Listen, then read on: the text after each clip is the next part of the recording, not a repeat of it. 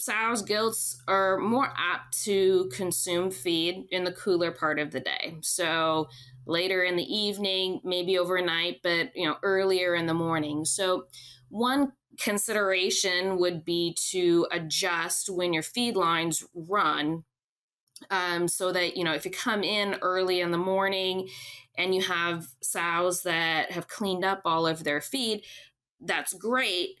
However, maybe they could have also consumed another, half pound, well, before you came in, and they didn't have the opportunity to do that. So just, monitoring how many sows are have cleaned up their feed first thing in the morning, before that feed line runs, and then adjusting the run times of lines accordingly, so that there aren't as many sows that have cleaned up everything.